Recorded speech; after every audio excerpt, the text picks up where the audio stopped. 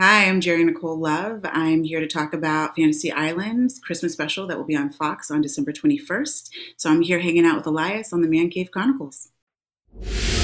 Welcome to another episode of the Man Cave Chronicles. Welcome to the party, pal! You're my boy, Blue! Yo, Adrian! A podcast with interviews of amazing guests from the world of pop culture. Oh, yeah! TV. Nice! Movies. Oh, I love the movies! Comedy and more. From deep inside the Man Cave, your host, Elias. Geri-Nikole, welcome to the cave. Thanks for having me. Nice to meet you officially. You too. How's everything going on your end today? Things are good. Life is good. I'm excited that, everything's coming back. That's right. Life is coming back. I went out this weekend. It was amazing. And you got projects coming out. I do, yes, which is also very exciting. So the listeners, the viewers are going to see you on a holiday special for Fantasy Island. They're going to see you on Star Trek Picard. It's like things are moving up. Yeah, definitely. So before we jump into your projects, I was doing some research on you and everything. And you grew up in England, huh? Born and raised in England?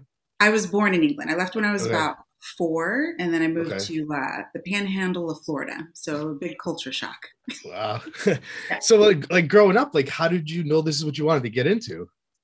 I was always performing. My mom's favorite memory to kind of just randomly throw out at events is when I was like 3 years old, standing in front of the TV in a wet diaper saying, I'm bad, like over and over again, like imitating Michael Jackson. So I've always loved performing and singing and dancing and all that. And so I was always in all the student plays. And then when I moved to Atlanta, for high school, I just really dived in deep and was in every production all 4 years and was the president of my theater club, all the things. I was a drama geek to the fullest.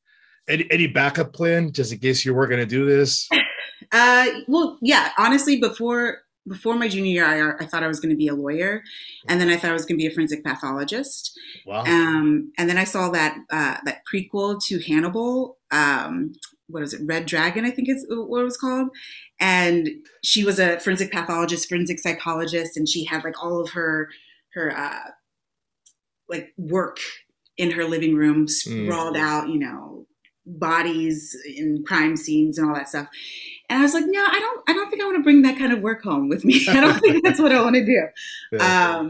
So after a great experience in a drama program over my junior year of high school, I was just like, oh, I can study acting. Like I can actually make this a living. So from then on, I was like, I'm gonna act. So I noticed like the Air Force base, nothing about trying to join the Air Force at one point in your life or anything, or? No, I'm kind of like a residual Army brat in the sense that my mom retired when I was about 6, but she was very much a nomad. So we moved constantly. And yeah, no, I don't have that kind of collective mentality where you tell me to jump and I just jump and with no explanation. I'm like, but why? Why am I doing this? But yeah, my family is a big military family. My brother's in the military. My niece is in the military. Wow. So yeah. Wow. What was their reaction when you decided this is what you were going to get into?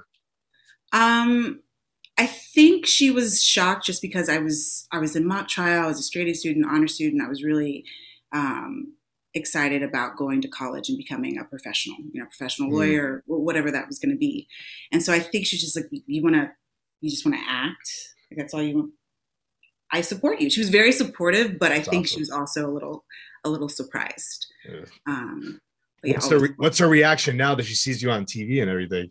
Oh, she loves it. She's like, I'm going to tell my friends.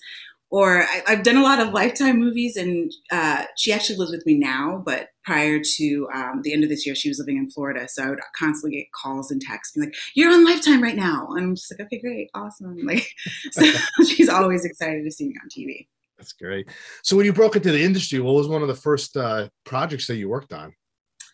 I would say Agents of S.H.I.E.L.D. was probably one of my biggest first projects that I worked on. I went in for a one-liner to play a Quinjet pilot and went in, shot that. And by the time I got home, they're like, they want to write you in for the season as a recurring. So that was pretty pretty amazing experience because I personally love Marvel. MCU is my jam.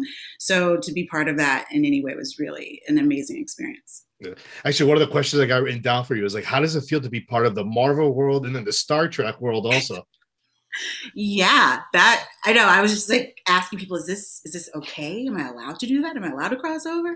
No, it's really cool just because I've always loved sci-fi. Even when I was younger, one of my favorite, like when I was reading books a lot, I Yeah. just loved sci-fi.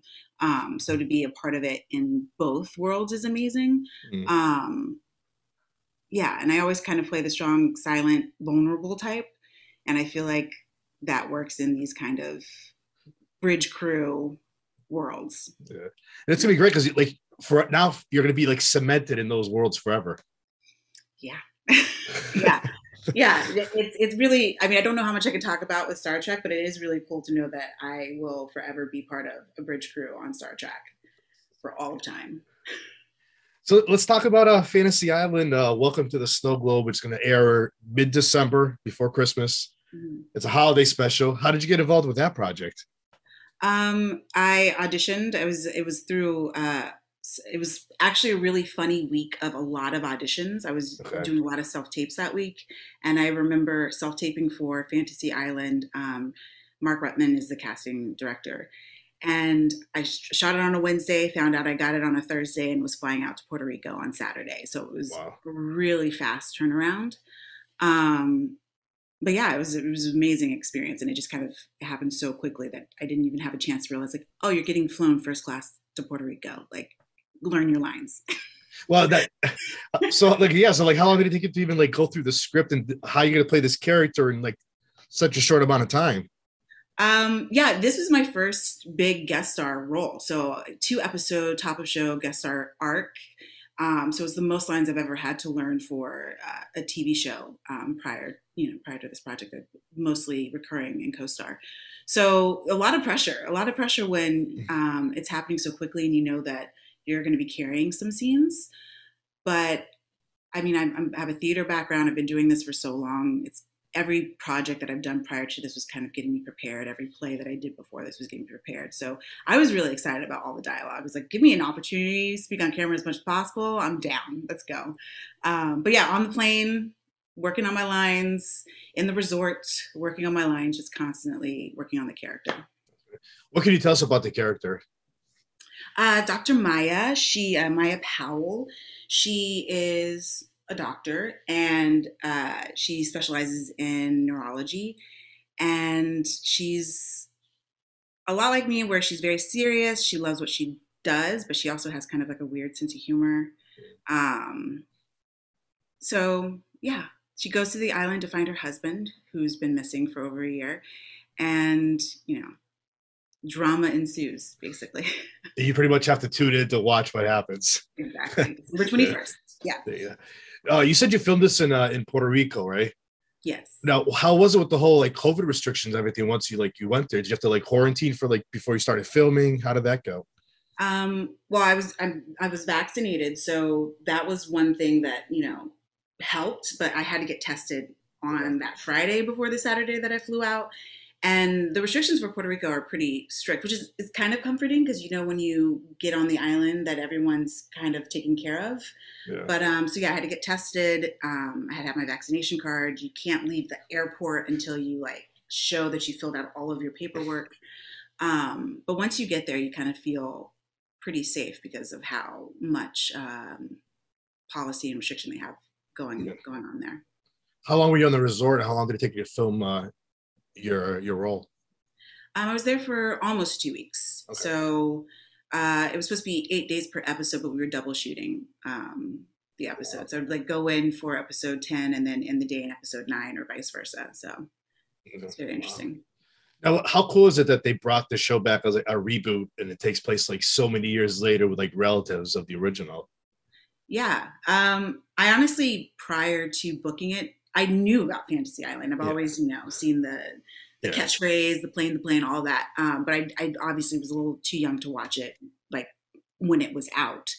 But I don't know. My image was always the plane, but then also seeing this handsome man in a white suit, and then to go see Rosalind Sanchez, beautiful woman in a nice suit. It was just like, oh, okay, cool. I'm actually part of this world, Right. Which is an amazing experience. That's awesome. So December 21st on Fox. Yes. So what's next for you now? Any other projects that you could tell us that you got coming up? Right now, I'm just kind of enjoying the end of the year, that wrapping up, and obviously doing a lot of press for this and for Star Trek when more information comes out about that. I can't wait to talk more about it. Yeah. But yeah, just really enjoying this new process of my career, which I'm excited about. That's awesome. How can the listeners, the viewers, find you on social media? I am on Instagram, Geri-Nikole Love, all one word.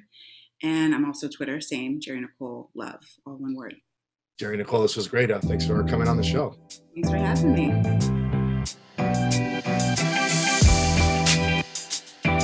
That's a wrap. That's a wrap, everybody. That's a wrap. Thanks for listening to the Man Cave Chronicles podcast. I finally get my man cave. You can find us on Twitter, Facebook, and Instagram at the MCC Podcast and our website, themccpodcast.com. Until next time.